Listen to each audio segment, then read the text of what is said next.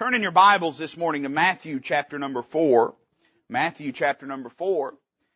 Now let me just say this morning, I'm not a compromiser, but I don't have a necktie.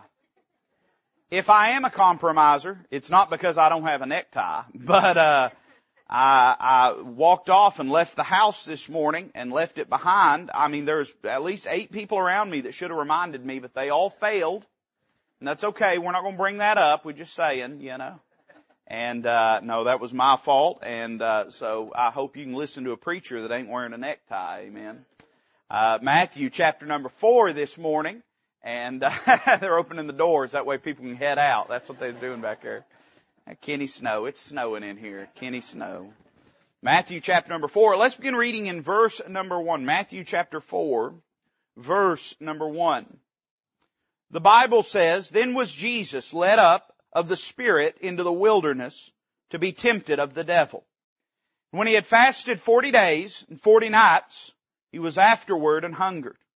And when the tempter came to him, he said, 'If thou be the Son of God, command that these stones be made bread.' But he answered and said, 'It is written, man shall not live by bread alone, but by every word that proceedeth out of the mouth of God.'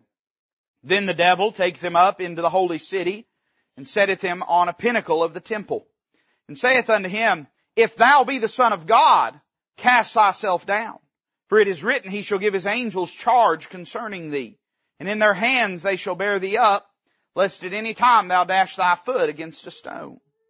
Jesus said unto him, 'It is written again, thou shalt not tempt the Lord thy God.' Again the devil taketh him up into an exceeding high mountain, and showeth him all the kingdoms of the world, and the glory of them. And saith unto him, 'All these things will I give thee, if thou wilt fall down and worship me.'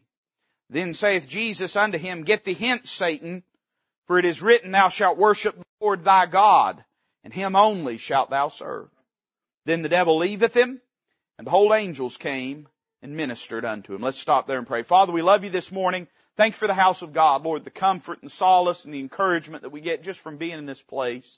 Lord, my heart's blessed to be with your people today, to sing about you, to rejoice in you, to just be reminded how precious you are. Lord, there's no name like your name. There's no grace like your grace. There's no person like your person. You are a precious God, Lord, and I thank you for being so good to me and to my family. You're so good to us day by day. Lord, I couldn't even begin to rehearse all of the goodness of your blessings and of your grace and your mercies in our life. Lord, we're so unworthy, so undeserving of you. Lord, I just thank you for being such an amazing, awe-inspiring God. Lord, you're worth anything that we give up that we might pursue you. Lord, you far outstrip and outweigh anything this world could promise. Lord, I just thank you for being such a wonderful God.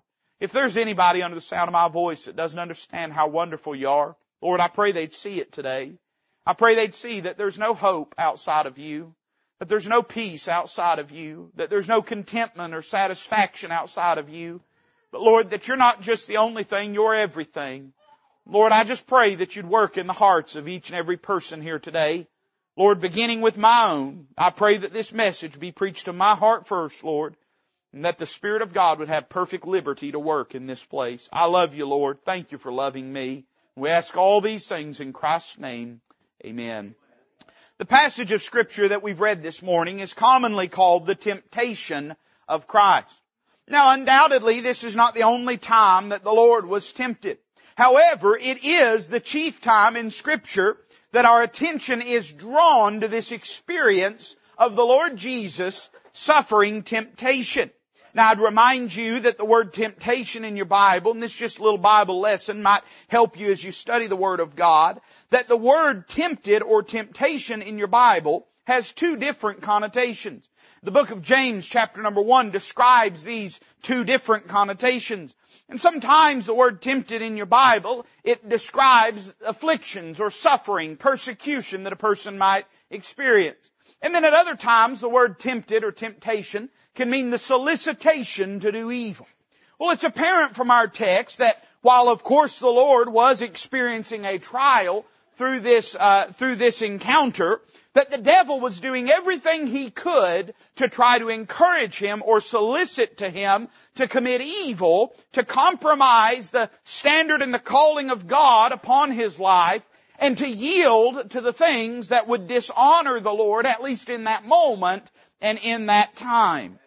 I'm reminded of a passage in the book of Hebrews. Now you might say, well, preacher, this is interesting this morning, but does it really have anything to do with me? The fact that the Son of God, I'm not the Son of God like He's the Son of God, and I understand that, but we are sons of God if we've been born again. The Bible says, to as many as received Him, to them gave He power to become the sons of God, even to them which believe on His name. You say, well, preacher, I'm not God in the flesh, and that's true. You and I are not God in the flesh. However, Christ is in us, and He is the hope of glory. And you say, well, preacher, what could this have to do with my life? Well, the book of Hebrews tells us why this is so relevant to our lives. In Hebrews chapter 4, we read this, verse 14. Seeing then that we have a great high priest that is passed into the heavens, Jesus, the Son of God, let us hold fast our profession. For we have not an high priest which cannot be touched with the feeling of our infirmities, but was in all points tempted like as we are, yet without sin. Let us therefore come boldly unto the throne of grace, that we may obtain mercy and find grace to help in time of need.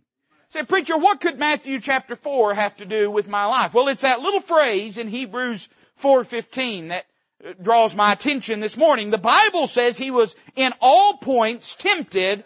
This is the phrase, like as we are. Now, you've probably never had the devil approach you and speak to you in audible fashion and encourage you to command stones to be made bread. You've probably never been spirited away under the top of the temple in Jerusalem. You couldn't today. You'd be atop a mosque.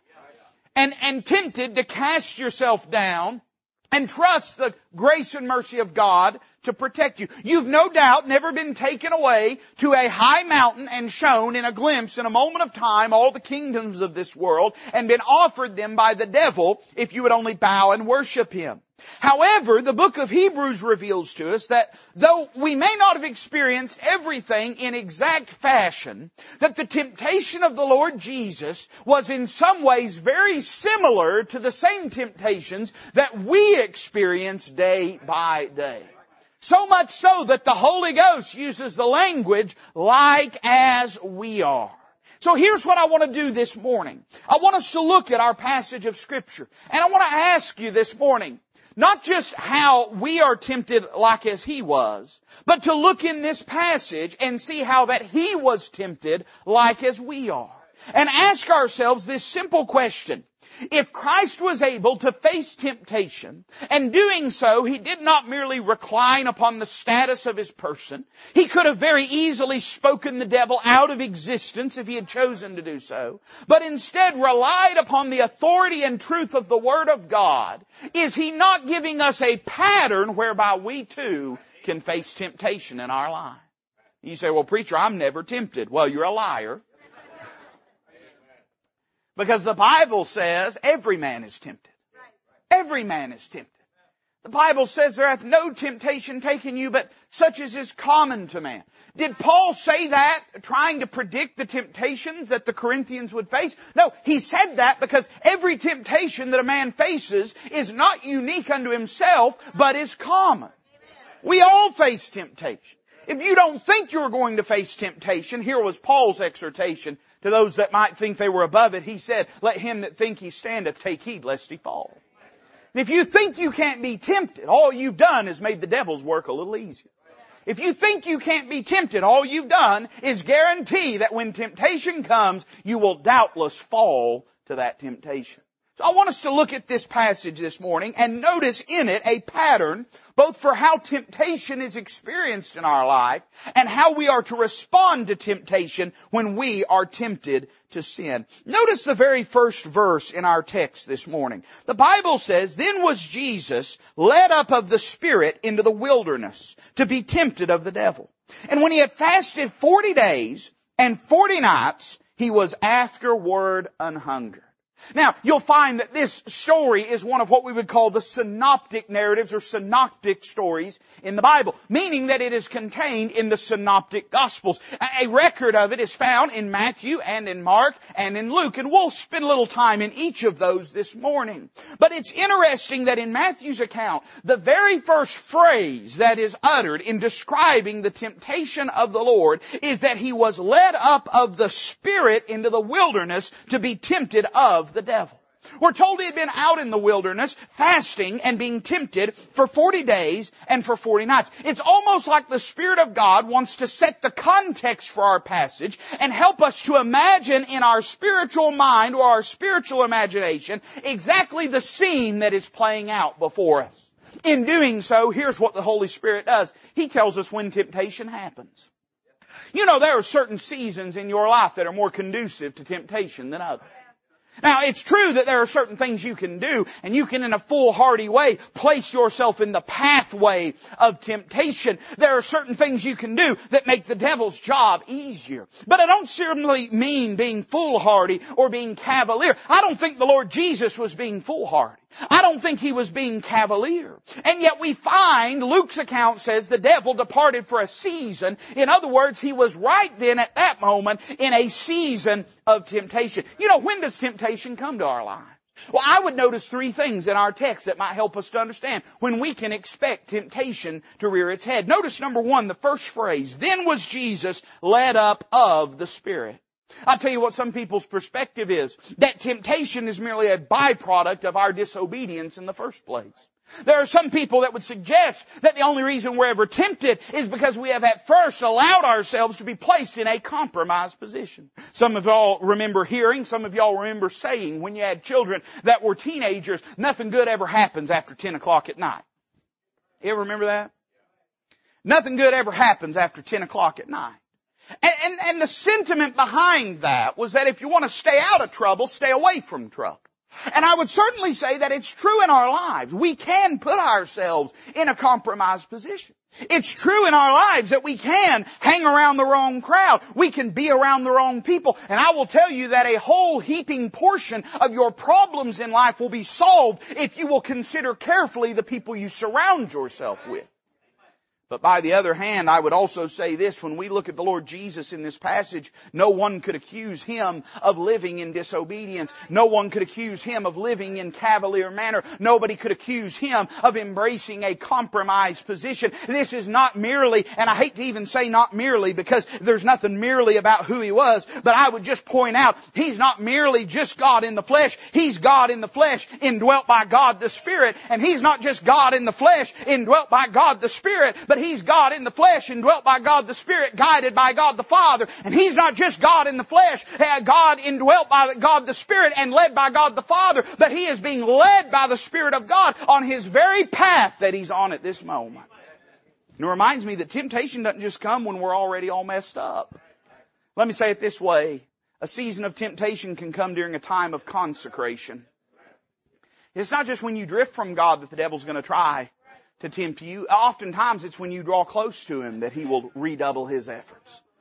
It's interesting when you see how this event is described in the different Gospels. In Mark's account, the Bible says this, immediately the Spirit driveth him into the wilderness. No one could say Jesus was outside of the will of God. In Matthew's account, we're told that Jesus was led up of the Spirit. Nobody could confess or proclaim Him to be living in rebellion or contrary to the will of God. And Luke's account says this, Jesus being full of the Holy Ghost returned from Jordan and was led by the Spirit into the wilderness. Nobody could accuse Him of having a casual form of faithfulness to the Lord. He was full of the Holy Ghost. He was led of the Holy Ghost. He was driven of the Holy Ghost right into the teeth of temptation. I'm just trying to tell you this morning, it don't make you spiritual because you're tempted. But it don't mean you won't be tempted because you're spiritual. And don't think for one moment that your life is just going to be an ebb and flow of devotion or declination, that it's either going to be, I'm close to God so I'm not bothered, or I'm drifting from God so that I'm bothered. There'll be times you draw nigh unto the Lord. Certainly He'll draw nigh unto you, but there'll be times you draw nigh unto the Lord and it'll get the devil's attention too. It was during a time of consecration. But then notice the very next phrase. It says, then was Jesus led up of the Spirit into the wilderness to be tempted of the devil. Now that's instructive. into the wilderness to be tempted of the devil. Is God against the wilderness? I don't think so. God created the wilderness just like He created the fertile lands and the plains, and just like He created, men built cities, but God created all manner of things when it comes to the topography and geography of this world that He created. And even God Himself is a builder and maker of a city by the hands of God. Why does the Holy Ghost tell us that it was when He went into the wilderness? Well, I think Mark's account sheds a little bit of light for us. It says in Mark 1:13, He was there in the wilderness 40 days, tempted of Satan. Listen to what the Bible says. He was with the wild beasts, and the angels ministered unto Him. Now, what is suggested by that phrase, the wilderness and the wild beasts? It tells us this: He was in a place where there were no other people. He was in a wild location. Let me say it this way. It's not only during times of consecration that you'll often face temptation, but it's also during times of isolation that you'll often face temptation. It's interesting that the devil came to Him when He wasn't surrounded by any of His disciples, by any of His followers, by any of His friends. Now you say, well, preacher, what does that tell us about why He went into the wilderness? Well, we know why He went in the wilderness. The Spirit of God led Him into the wilderness. The more important question is, why did the devil come looking for Him in the wilderness? And the reason why is because very often, if Satan can isolate us away from the people of God, he believes he has a greater chance of tempting us. Now, I would say this, that we understand by dint and by virtue of the righteousness of Jesus Christ, that Christ didn't need support around Him to be able to resist temptation. But understand that all of this is set as a pattern for you and I to understand what we can expect and what we can experience when temptation comes our way. And it is very instructive to me that the devil always seeks to get Christians alone to take over their life. It's part of the reason church is so important. Part of the reason church is so important. I don't know if I'm saying that it's part of the reason church is so important. Hey, you know what's important? Hey, you're getting it this morning. That's why we ought to forsake not the assembly of ourselves together as the manner of some is. It's funny, man, the home church crowd all thinks they came up with a new thing. It was already the manner of some in the time of the book of Hebrews to forsake the assembly of ourselves together. It was already the manner of some back then to try to isolate themselves away from the people of God, to try to create a kingdom of their own making. But Paul reminds them that it's important that we not forsake the assembling of ourselves together. I don't know how you define an assembling, but I define an assembling as people all being in the same place together. If there ain't never been an unlawful assembly over Zoom. There ain't never been an unlawful assembly over Facebook video. It's funny how we redefine those terms in our society today. We've all understood what an assembly was until it was important in the government's interest for us to not understand what an assembly was. But I would remind you that assembly is people getting together. And we're not to forsake the assembly of ourselves together as a manner of some is, but hey, we're to exhort one another, provoke one another unto good works. So much the more as you see the day approaching. We shouldn't be having less church. We should be having more church.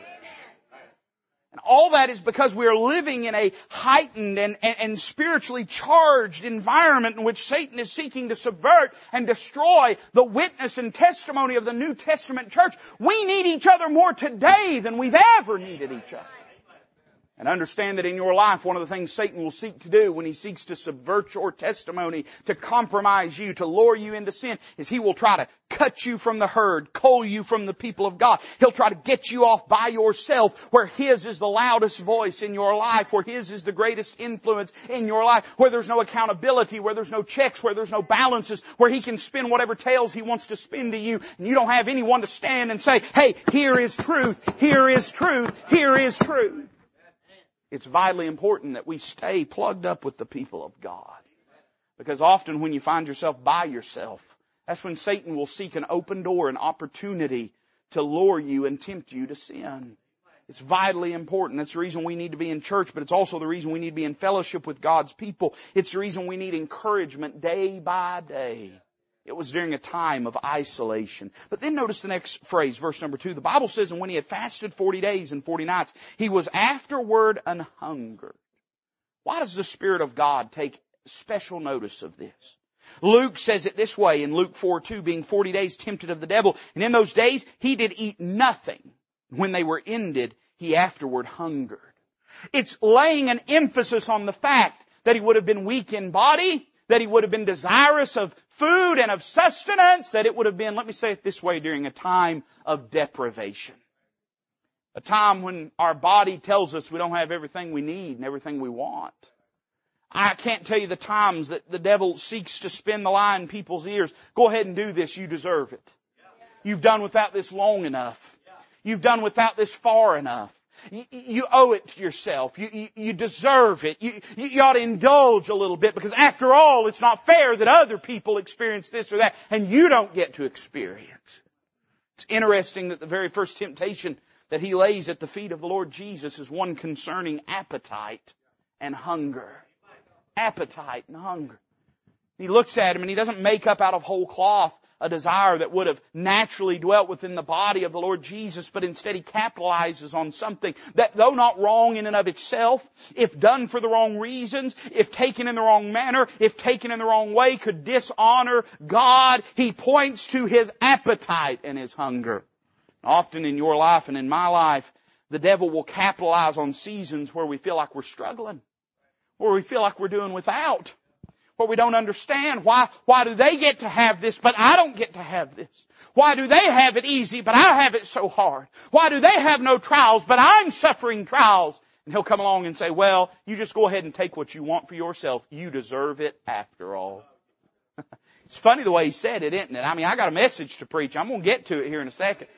Listen, don't worry. I already called Cracker Barrel. They got you all reserved tables. All right. So don't worry. And it's interesting. He says, if thou be the Son of God. He's saying, how could you claim you're the Son of God and yet do without? How could you claim you're the Son of God and yet do without? How many times does he say to you, go ahead and take this. You deserve it. Don't you know who you are? Don't you know what you've done? Don't you know how hard you've worked? Don't you know how hard you've tried in life? You deserve it. If you really are, if you've really done what you say you've done, go ahead and take it unto yourself. It's in a season of deprivation. So I see the season of temptation in this passage. But now let's zero in on exactly what the devil says and exactly what the devil offers. Notice not just the season of temptation, but notice the strategy of temptation. Notice how the devil approaches the Lord Jesus and what he exactly tries to get him to do. I think it's very instructive of what sin tempts us with, or what sin we are tempted with in our life. The first one is in verse number 3. The Bible says, when the tempter came to him, he said, if thou be the Son of God, command that these stones be made bread. Now that's an interesting proclamation. I don't think the Lord's against bread. Let me just say, thank God that God's not against bread. Listen, you be a carnivore all that you want and eat 8 pounds of steak. I'm glad God's blessed you enough you can afford to do it. I gotta have some bread, man. Even if it kills me, I gotta have some bread. Pasta? My soul. God's not against bread. After all, Christ is the bread of life. He ain't the gluten-free, low-calorie, wheat, oat. Some of y'all eat stuff that belongs in your flour bed. Call it bread. He's the bread of life. There's nothing wrong with him eating bread. In fact, we have on several occasions examples in the New Testament of him eating bread. Nothing wrong with that. I don't believe it would have been wrong, had it been the will of the Father, for him to command the stones to be made into bread. It's interesting when you stop and think, and there's probably multiple dimensions to what's taking place here, because it's one of the very things that he did when he saved us, is he took us from being rough-hewn stones and made us precious jewels and gems. He took us from being nothing but clay of the ground and formed us into his image and made us to eat of the bread of life. There's probably a lot going on in this passage, but I want to make a real obvious observation. The first strategy of temptation was to appeal to fleshly satisfaction, to taste of sin's pleasure. Eating bread was not wrong. Him commanding the stones to be made bread would not have been wrong. But I'll tell you what would have been wrong. Him doing anything the devil told him to do. I'll tell you how petulant our Christianity should be. It should matter to us who's telling us what to do. Not just what's being told, but who's telling us. Who commands in your life? Who commands in my life? There are a great many things that are not wrong in and of themselves, but there's a right way, a right season, a right context in which those things are to be enjoyed and experienced and partaken in. And here in this passage, it was not the very act of eating bread that would have been wrong, but it would have been the fact that rather than trusting his Father and finding satisfaction in Him, he would appeal and allowed his body to take dominion over what the Spirit was desiring and was wanting and was craving. And the very first thing he says is, go ahead and taste a little. It won't hurt you. He spun that lie one time to some parents you and I had. Go ahead and taste a little. Won't hurt you any. Listen, I guess I'm sure glad the second Adam responded differently than the first Adam. Although I'll say, me and you probably wouldn't be here if the first Adam hadn't done what he did. In God's wisdom and counsels, never a thing's been out of His control, but when I look at this passage of Scripture, I'm reminded that the fundamental function, the primary argument that is made by the devil when he seeks to lure you and I away is he wants us to taste of sin's pleasure, to satisfy the body, to satisfy the desires, to satisfy that which is fleshly and that which is carnal, to prioritize the body above the Spirit. He says, go ahead and taste. Listen to what James says about temptation in James chapter number 1. It says, let no man say when he is tempted, I am tempted of God, for God cannot be tempted with evil, neither tempteth he any man. But every man is tempted when? When he is drawn away of his own lust and enticed. It begins with a desire. Sometimes that desire in and of itself is unholy. Sometimes the desire itself is not unholy.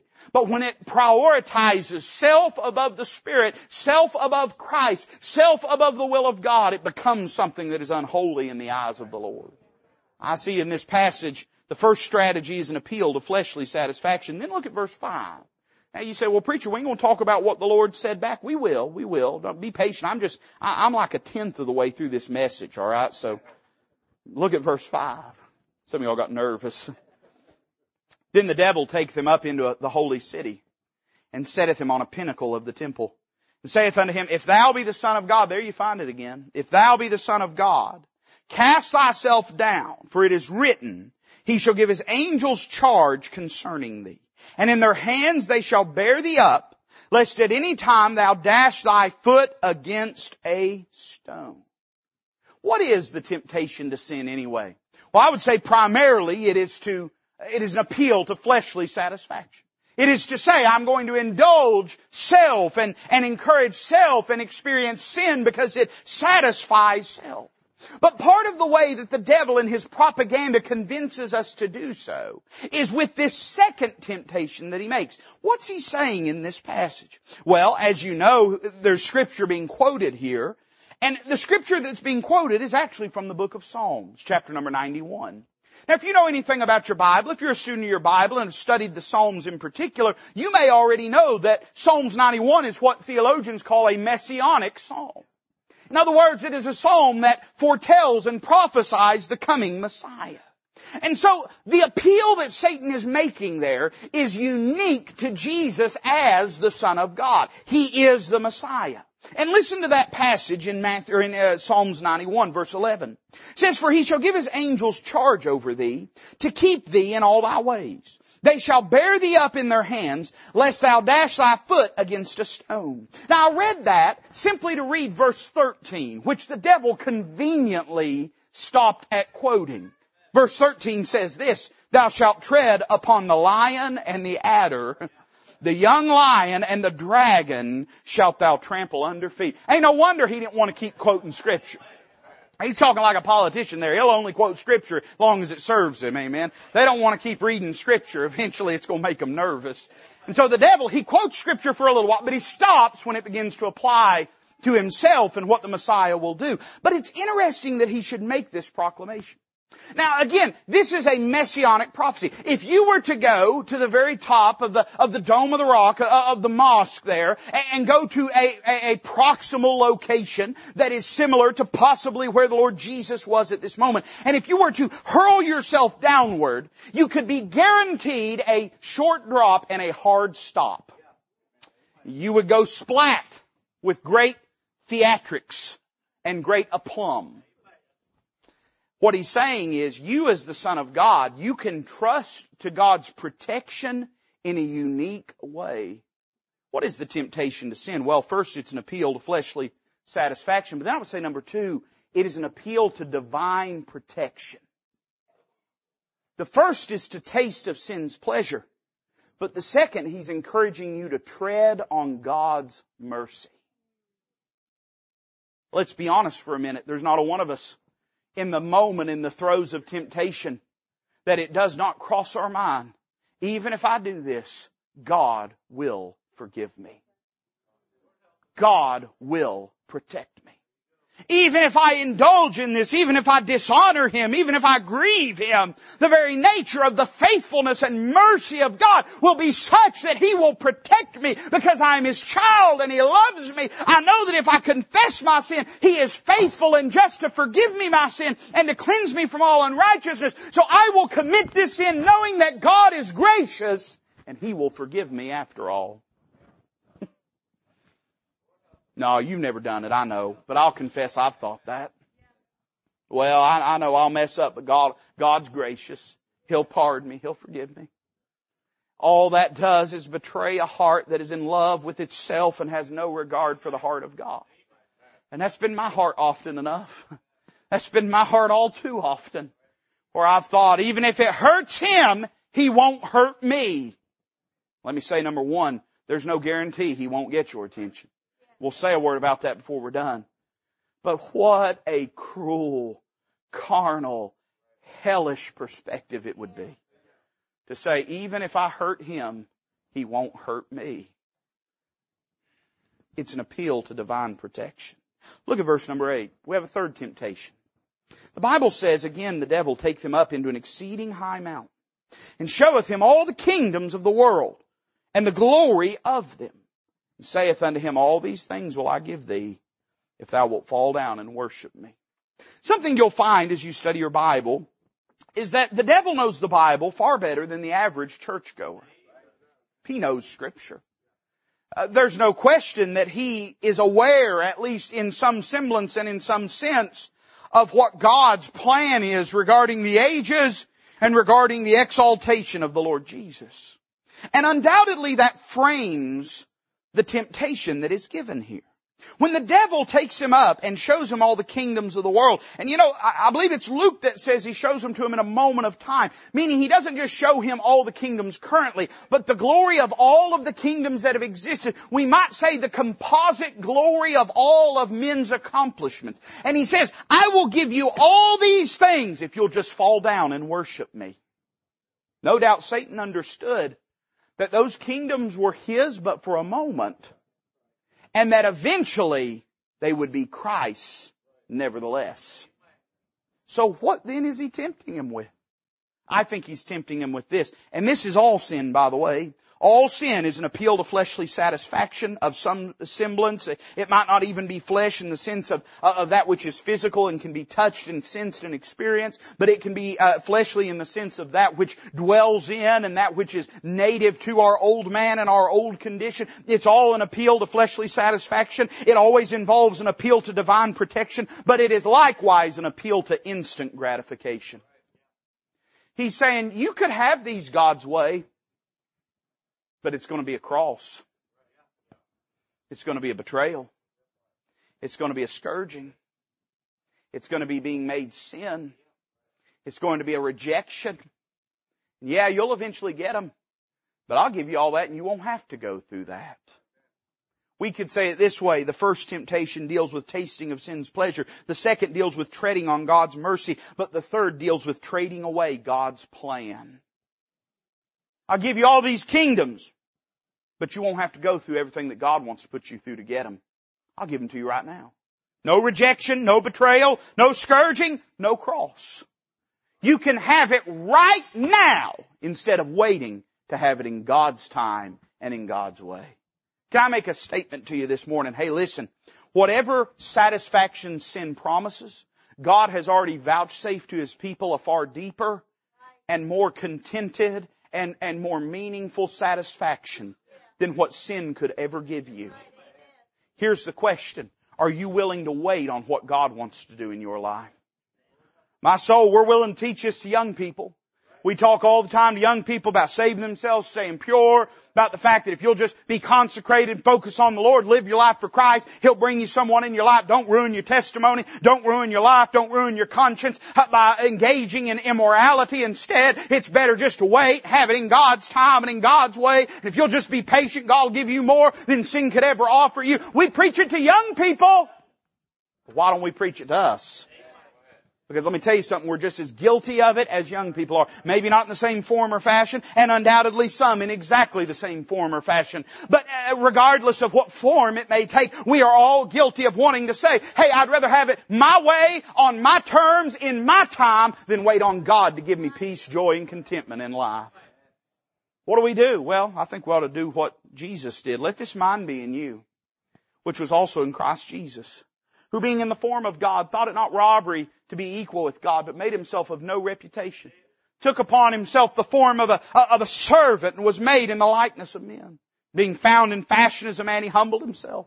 Became obedient unto death, even the death of the cross. Wherefore, God also hath highly exalted Him and given Him a name which is above every name, that at the name of Jesus every knee should bow. Hey, that was those knees that Satan was showing him. That every knee should bow, of things in heaven and things in earth and things under the earth. And that every tongue, hey, that was all those tongues that Satan was showing him, that every tongue should confess that Jesus Christ is Lord to the glory of God the Father. He was saying, you can have it in your time, on your terms. Jesus said, I'd rather have it God's way. Whatever it is, my friend, you'd rather have it God's way than have it His way.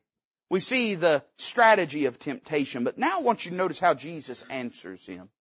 You say, well, preacher, how can I face temptation? I'm not the Son of God. I'm not God in the flesh like He was. I don't have divine power like He had. And while I understand, and we can make all the theological distinctions, that point is well taken. I understand. I'm not as strong as He is. I'm not as wise as He is.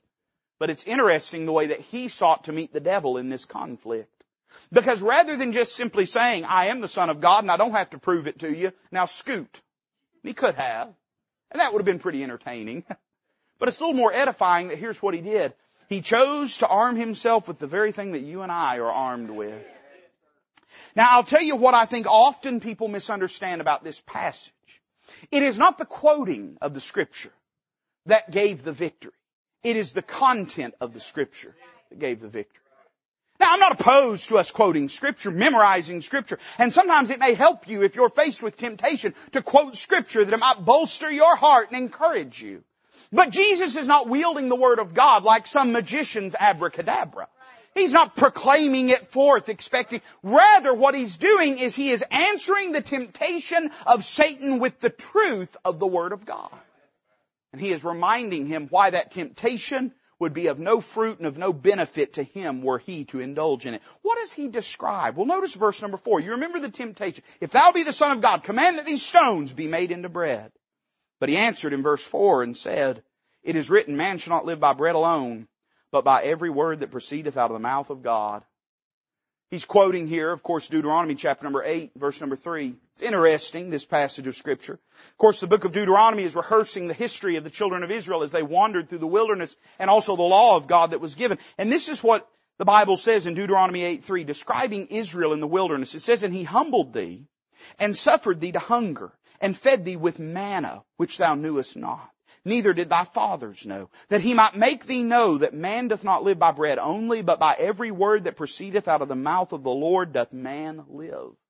You remember the children of Israel as they journeyed out of Egypt, they very soon in their travels got to casting their mind backwards to Egypt.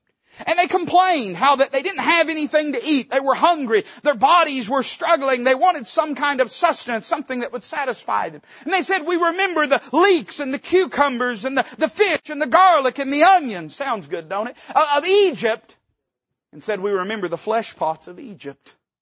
And the Lord, His answer and His reply is this, I will feed you with something from heaven that you've never seen before, that will make you forget, if you'll eat it, what you left behind. We could say it this way. He said to them, I'll give you a source of satisfaction by my promise and by my word that will far outstrip anything that Egypt could have given you. Here's what He reminds him of. They are tempted, or the Lord is tempted with fleshly satisfaction to taste of sin's pleasure. The Lord's reply is to remind him what the true source of satisfaction is. I'll go ahead and tell you, I'm not a prophet or the son of a prophet. I've got no crystal ball to gaze in, and I'll flip no tarot cards over, but I will go ahead and make a prediction for you this morning. Once you get what you're after, it won't be enough and you won't be happy. It will not satisfy you. It will not please you. It will not gratify you. The moment you taste it, it will turn to ashes in your mouth. Because the only thing that really satisfies is the Lord. You really want a satisfied life? It ain't going to come from all those things that the devil wants you chasing after. Boy, he must laugh when he looks down at masses of God's people that are perfectly, purely content to spend their life running on a hamster wheel, seeking the approval and pleasure and satisfaction of this world, all the while God's sitting over there with a pot of manna and tears in His eyes saying, I've got so much more I could do for you, so much more I could give you, so much more that would satisfy you. If you would just quit chasing them and come to me, I would give you all that would please you.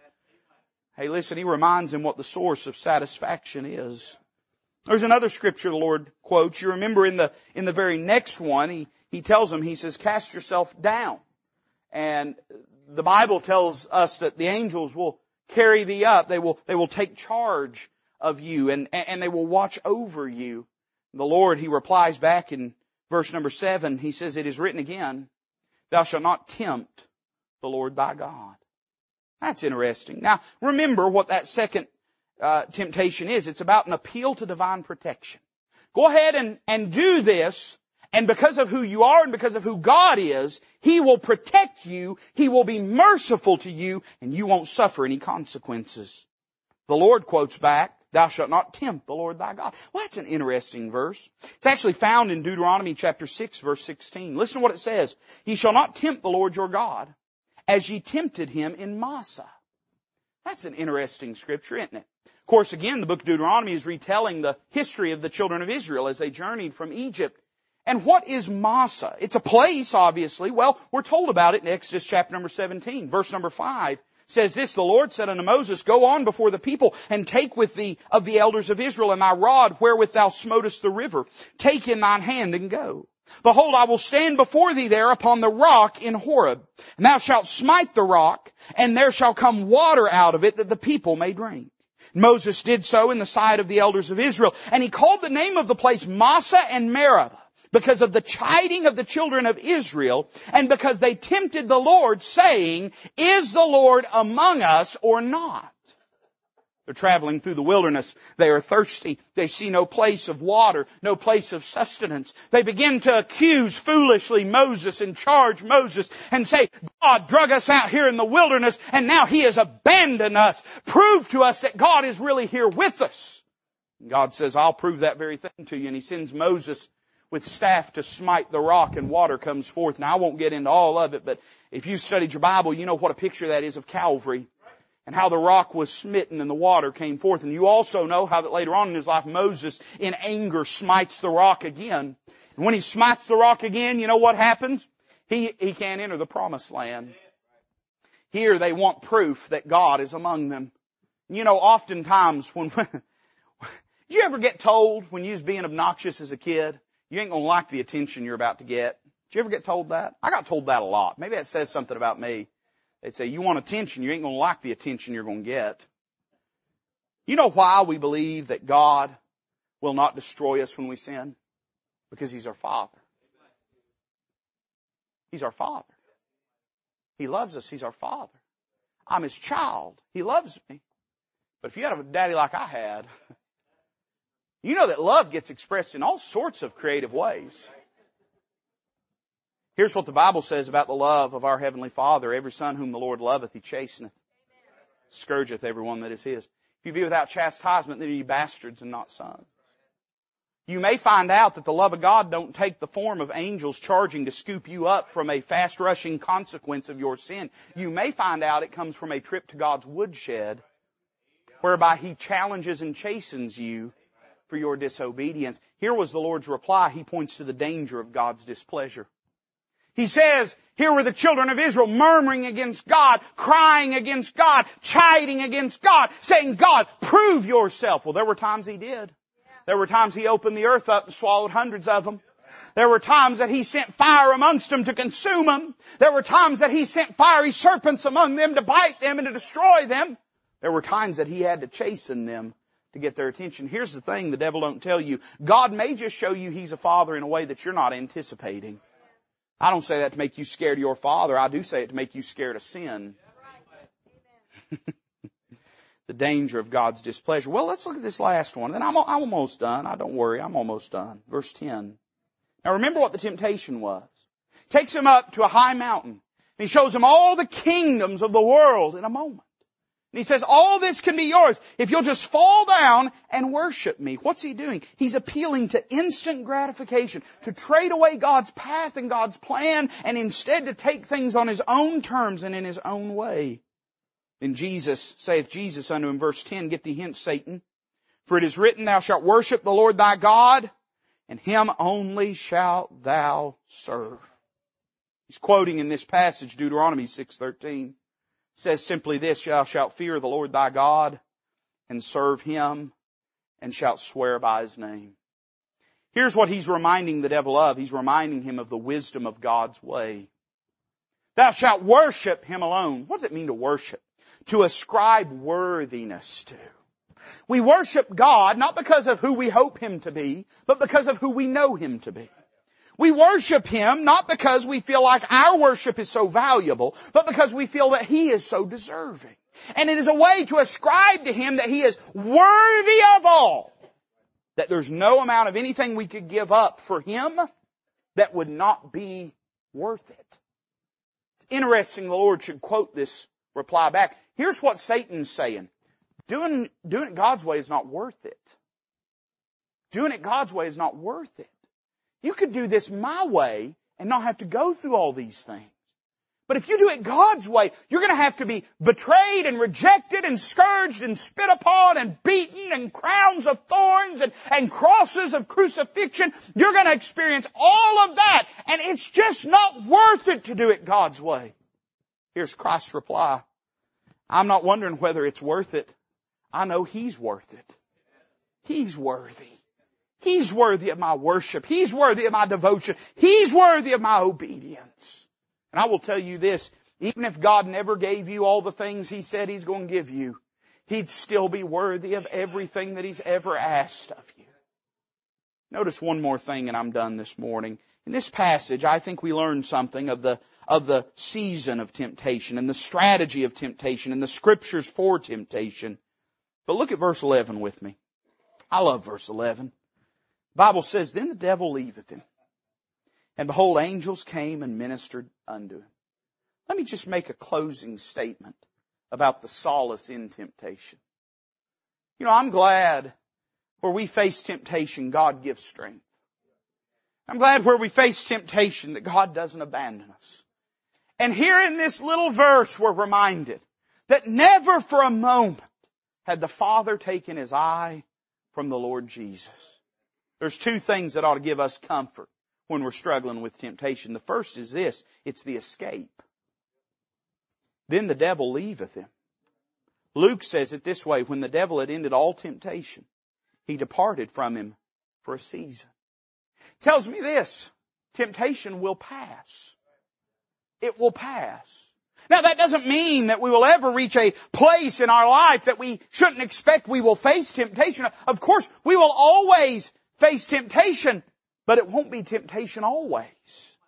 There are seasons of temptation. There are moments of temptation. There are times of intensity in the struggle to do right and to live for Christ and to keep our testimony for Him. But there are also times that God gives mercy and pulls back those forces and permits us some time to grow strength and to grow peace and encouragement in Him. It don't last forever. There's always a way of escape. One of the most misquoted verses in 1 Corinthians 10:13, because people misunderstand the definition of the word temptation. Paul says this, there hath no temptation taken you, but such as is common to man. But God is faithful, who will not suffer you to be tempted above that you are able, but will with the temptation also make a way to escape that you may be able to bear it. Oftentimes people have taken that and understood the word temptation there to mean trials and difficulties and afflictions and said, well, God will never put more on you than you can bear. This is completely unscriptural. Paul himself says in 2 Corinthians 1 that God had put more on them than they were able to bear. That they were pressed down out of measure. That they found in themselves the sentence of death. God will absolutely put more on you in terms of trials than what you can bear. Paul says, we found the sentence of death in ourselves that we might place our faith in God who raiseth the dead. He ain't never going to put more on you than He can bear. He will put more on you than you can bear, that you'll come to Him and cast your cares upon Him, for He careth for you. But here, Paul, he's not talking about temptation in the sense of affliction, trials, or persecution. He's talking about the solicitation to do evil. Now, that's a much less glamorous reading to the eyes and heart and mind of most people, because here's how we can summarize it. God's never going to put you in a situation where your only choice is to sin. The devil's number one propaganda priority is to convince you that you have no choice but to do wrong. It is always a lie. There is always the choice to do right. Always. You'll never be in a situation where all you can do is wrong. He'll always make a way of escape. Hey, listen, it may be like Joseph. You may lose your coat to keep your character. You may wind up in prison to keep your purity. You may go through trials to keep your testimony. But there will always be a way of escape. And I want to encourage you. Listen, you're suffering temptation. You're facing temptation. There's a way of escape. Preacher, I ain't found it. Keep looking. Keep looking. There's a way of escape. I see the escape as a solace in temptation. But then I see the encouragement. The Bible says, behold, angels came and ministered unto him. Listen to how Luke rounds out this passage in Luke 4:14. Says, Jesus returned in the power of the Spirit unto Galilee. In other words, the Lord gave him the encouragement he needed. And here's what we want. We want God to encourage us till we won't sin. God says, go ahead and escape, and then I'll encourage you. Make the choice to do right, and then I'll encourage you. Then I'll encourage you. We want to say, well, God, if you don't supernaturally come along and take away this desire, it must be your will that I sin. Rank heresy. God will always make a way of escape. But you're going to have to escape if you want the encouragement. You know what you'll find? If you will, He will. If you will, He will. And He always encourages and strengthens His people if they'll just lean on Him. Let's bow together this morning. Musician's going to come and play. I don't know what God may have spoken to your heart about this morning. I do know this. If God has, the best place you can be is in this altar. Best place you can be is in this altar if He dealt with you about something. Go ahead and put it out of your mind that being at the altar is an admission or confession. And just meet the Lord in this altar if He's dealing with your heart about some matter this morning. Father, bless this invitation. Pray and magnify the Lord Jesus. We ask it in His name.